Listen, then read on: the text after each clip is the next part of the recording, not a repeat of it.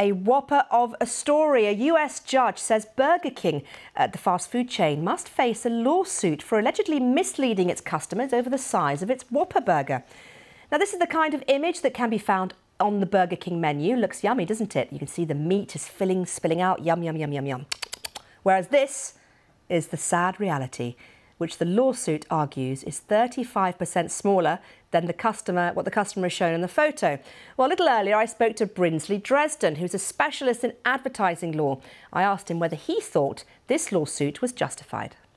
Well, it's interesting that the lawsuit started also talking about Burger King's television advertising and online ads, and those aspects of the claim have already been dismissed by the judge. So, it's marginal as to whether or not this is really a reasonable claim.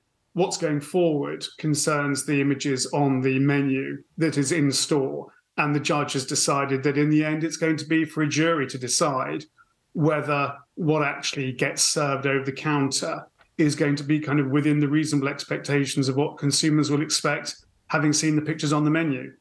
I mean, the point I want to make is, isn't it normal for a food company to make their food look lovely and nice? You don't want to actually, if I put a photo of a burger like that on my website, no one's going to come and buy it. And everyone does it. Absolutely. And consumers in the UK, we would say the average consumer is reasonably well-informed, observant and circumspect. And so, as you say, we all have had our expectations set over many years. We understand, of course, that these companies are going to show their food to best advantage and make it look as appetizing as possible.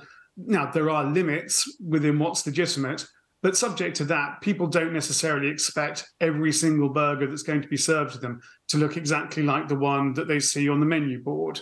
Is it easier to win this type of lawsuit in the US compared to other countries? Is that why you always see them happening over there?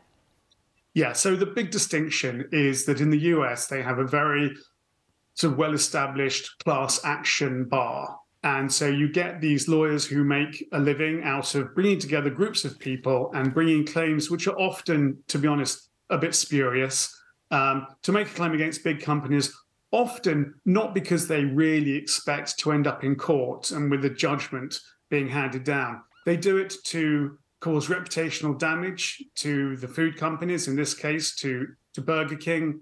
And they hope that in order to avoid that, Burger King will enter into some kind of settlement with them.